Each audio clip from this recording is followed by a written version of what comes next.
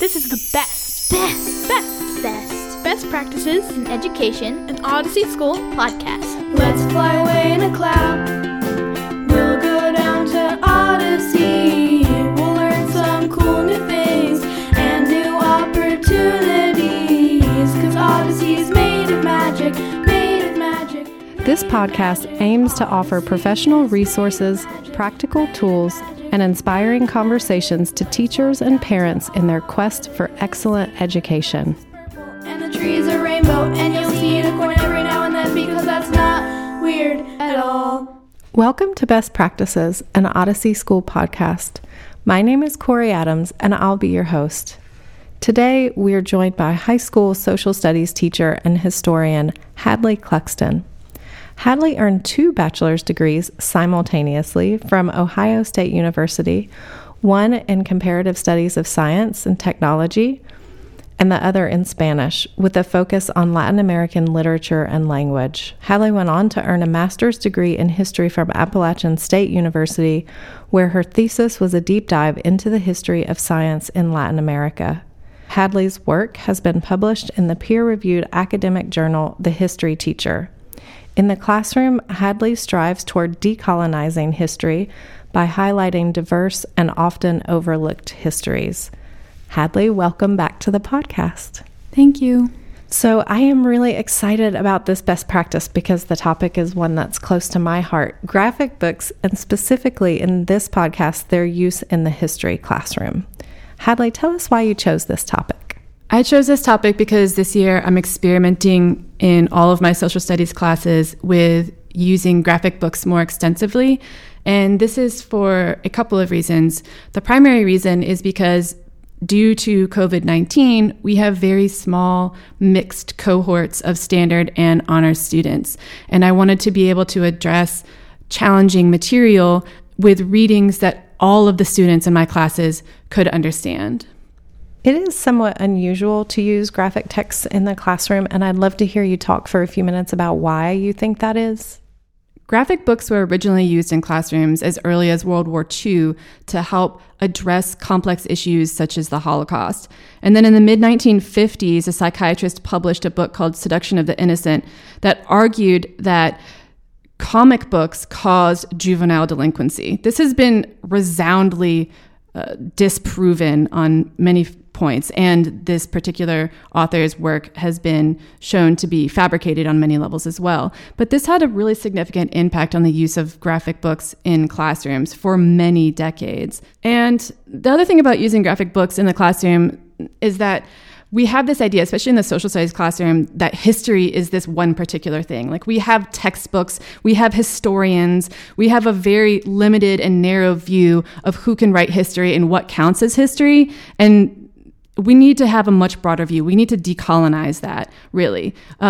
Not just trained historians can write history. Everybody does history every single day. We need to address these lowercase histories, not this uppercase, very narrow concept of what we think of as history coming out of Western academia. Everybody does history, and everybody's histories are important, and those also need to be told. And whether they're told by a trained historian that has come out of the Western academic system, which, by the way, the Western academic system really was created for white, privileged, heterosexual, neurotypical males, and everyone else has to assimilate into that system, or if it's done by artists, or if these histories are done by other non-traditional scholars, that's all valid and that's all valuable in its own way. And those are all works that we need to be able to incorporate on some level into our studies. Can you talk a little bit about what those misconceptions about graphic novels are? One of the main misconceptions that I hear is that graphic books aren't real books. And I want to challenge that on a couple of levels. First of all, they are real books. They're just multimodal books. They're books that include both art and writing. And furthermore, this really gets into the decolonizing of our educational system. Who gets to decide what is literary? Who gets to decide what is art? Who gets to decide what is writing? I mean, going back to the ancient Egyptians and to the Maya, who used hieroglyphs and pictographs and their recorded stories and their recorded histories and their recorded sciences, It's really only within the fairly recent Western educational system, which is designed for a very small subset of human beings, that we have a very limited sense of what counts as literacy. One of the misconceptions that I hear sometimes from younger students, and of course I teach high school, so I don't hear this as much, but from teachers who teach younger students, I hear that graphic books are not good for teaching reading to younger students because it teaches them shorter sentences, and the words are easier. There's lots of bangs and booms, and this isn't actually the case anymore. This may have been the case back in the 1970s or even in the 90s, but this is 2020, and there is a much greater diversity of books that are available to students. And not only that, but graphic books really draw students in. Who is to say what is valuable to read and what is not valuable to read? If a student is interested in reading, that is really important. And if they read the same thing over and over and over again, that is okay too, because every time they're going to get something new from it. Furthermore, the University of Oregon actually did a study on challenging words in graphic books. And graphic books have about 54 words per 1,000 that are considered to be complex or rare by the university, by these standards. Other books at the same age level, whether they're children's books or up through adult books, they average 30 words per 1,000 that are considered to be challenging and rare. By contrast, most adult books that we consider literary works have an average of 53 words per 1,000 that are considered complex or rare. This is less than the average graphic book. So even at the very youngest levels, graphic books are teaching our students to learn vocabulary that they may not otherwise be getting if they were reading simply picture books. And not only that, but carrying around a graphic novel at a younger age feels better if you're a struggling reader than carrying around a picture book that may have negative connotations with being too juvenile. And this also goes for students at the high school level who may struggle with reading as well. People with dyslexia in particular. I have quite a few dyslexic students. And it's much easier for them to carry around a graphic novel and say, yeah, this is awesome, and I'm reading this, and I get this, as opposed to carrying around nothing because they feel uncomfortable with the fact that they're not as good at reading, or they're slower at reading, or it's more challenging for them. So that's another misconception. Yeah, we at Odyssey work within a holistic paradigm, and so that includes taking into account the different domains of human experience. And I love that word multimodal because it really brings in a couple of those different domains. So the aesthetic domain, as well as the mental domain, which sort of the subset there is kind of more traditional academic skills. I'm wondering, in using graphic novels in the classroom, how has that impacted your student experience? So one of the things that I wanted to do this year was read the U.S. Constitution in my civics class. This is a very challenging document for anybody, and especially for students who may struggle with reading, such as with dyslexia. And so having graphic adaptations of challenging documents allows everybody, all students in my class, including people with dyslexia or dysgraphia, to be able to read and understand these challenging works. Can you share with us the specific text you chose for the constitutional focus? So I actually use a wide variety of texts in my class. The main text that I use is Jonathan Hennessy's The United States Constitution, a Graphic Adaptation, but I use other works as well. For example, there is a graphic adaptation of the wonderful book Fault Lines in the Constitution. And as well, there is a graphic adaptation of a book called Unrig by Daniel Newman. And there are several really good graphic books on voting and voting history, including Drawing the Vote, and another called Amazon's Abolitionists and Activists. Do you find that you're in class asking students to interact with both the artwork and the words that are present in the text? Definitely. One of the things that I really love about graphic books is the representation, especially graphic books that have been published in the last 10 years. They tend to be more diverse. They tend to be more representative of a wider variety of people, LGBTQIA, Black, Brown, Indigenous. I mean, several of the books that I have sitting in front of me right now have wonderful representations of human beings. And the difference between graphic books and regular books is that the representation is immediate. You see it on the page. Do you have some favorite authors or voices in graphic historical texts that you feel bring the kind of diversity and voices of equity to the conversation? Yes, there are several books that I've been using in my social studies classroom this year that I think fit that bill.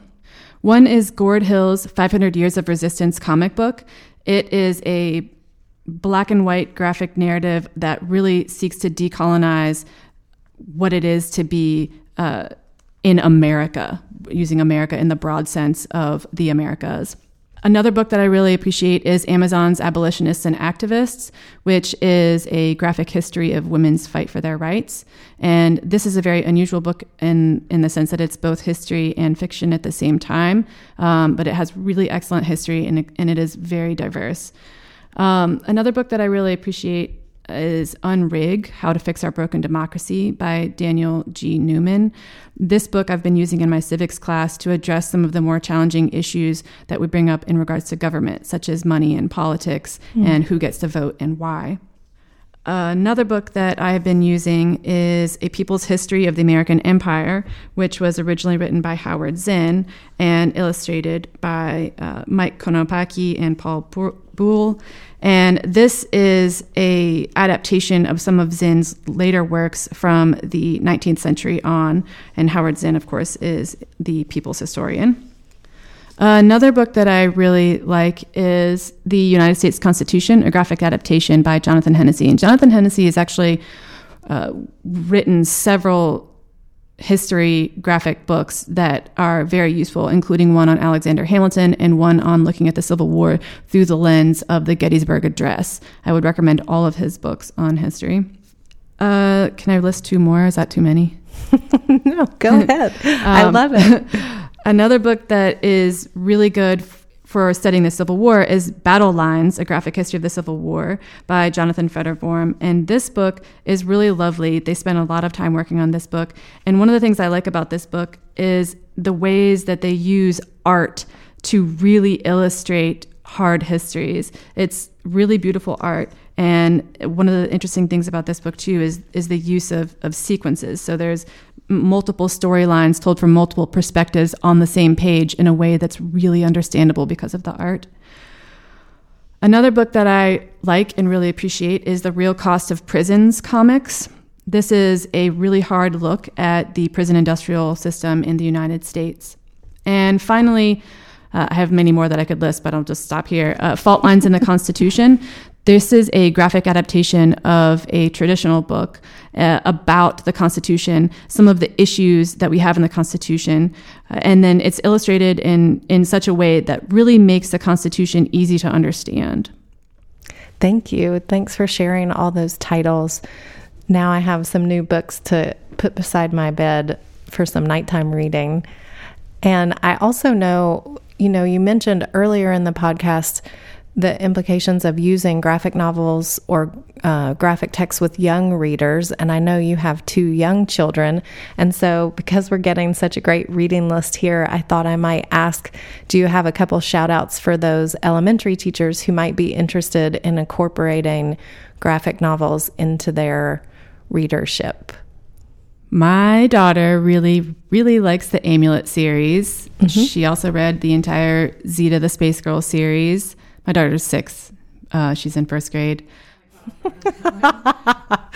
I'm like thinking of all of the stacks of books that she has at home that she's been reading. Just one more. And also she really appreciated The Good Witch. No, was that what it was called? No, it was called The OK Witch. My daughter really liked The OK Witch. The OK Witch. I love that title. Thanks for coming today and spending some time with us, Hadley, and giving us an incredible reading list and some ideas about how we can decolonize the history classroom and also reach those students through a variety of domains. We appreciate having you with us today. Thank you. We hope you join us next time for another episode of Best Practices in Education, an Odyssey School podcast. This has been Best Practices in Education, an Odyssey School podcast. It was recorded here in our music studio in Asheville, North Carolina at Odyssey School, engineered by our music director, River Gergarian, and the original theme music was created by the Misfits of Cragbury, an Odyssey student band. Let's fly away in a cloud. We'll go down to Odyssey. We'll learn some cool new things and new opportunities. 'Cause Odyssey's made of magic, made of magic, made of magic. Odyssey is made of magic, made of magic, made of magic. Let's walk down to Odyssey, where the grass is purple and the trees are rainbow, and you'll see a unicorn every now and then, because that's not weird at all. Tell us what book you read when you were a kid. Me?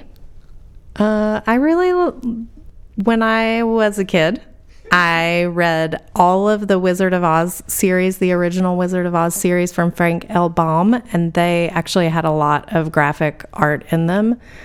And I loved the Five Little Peppers and how they grew.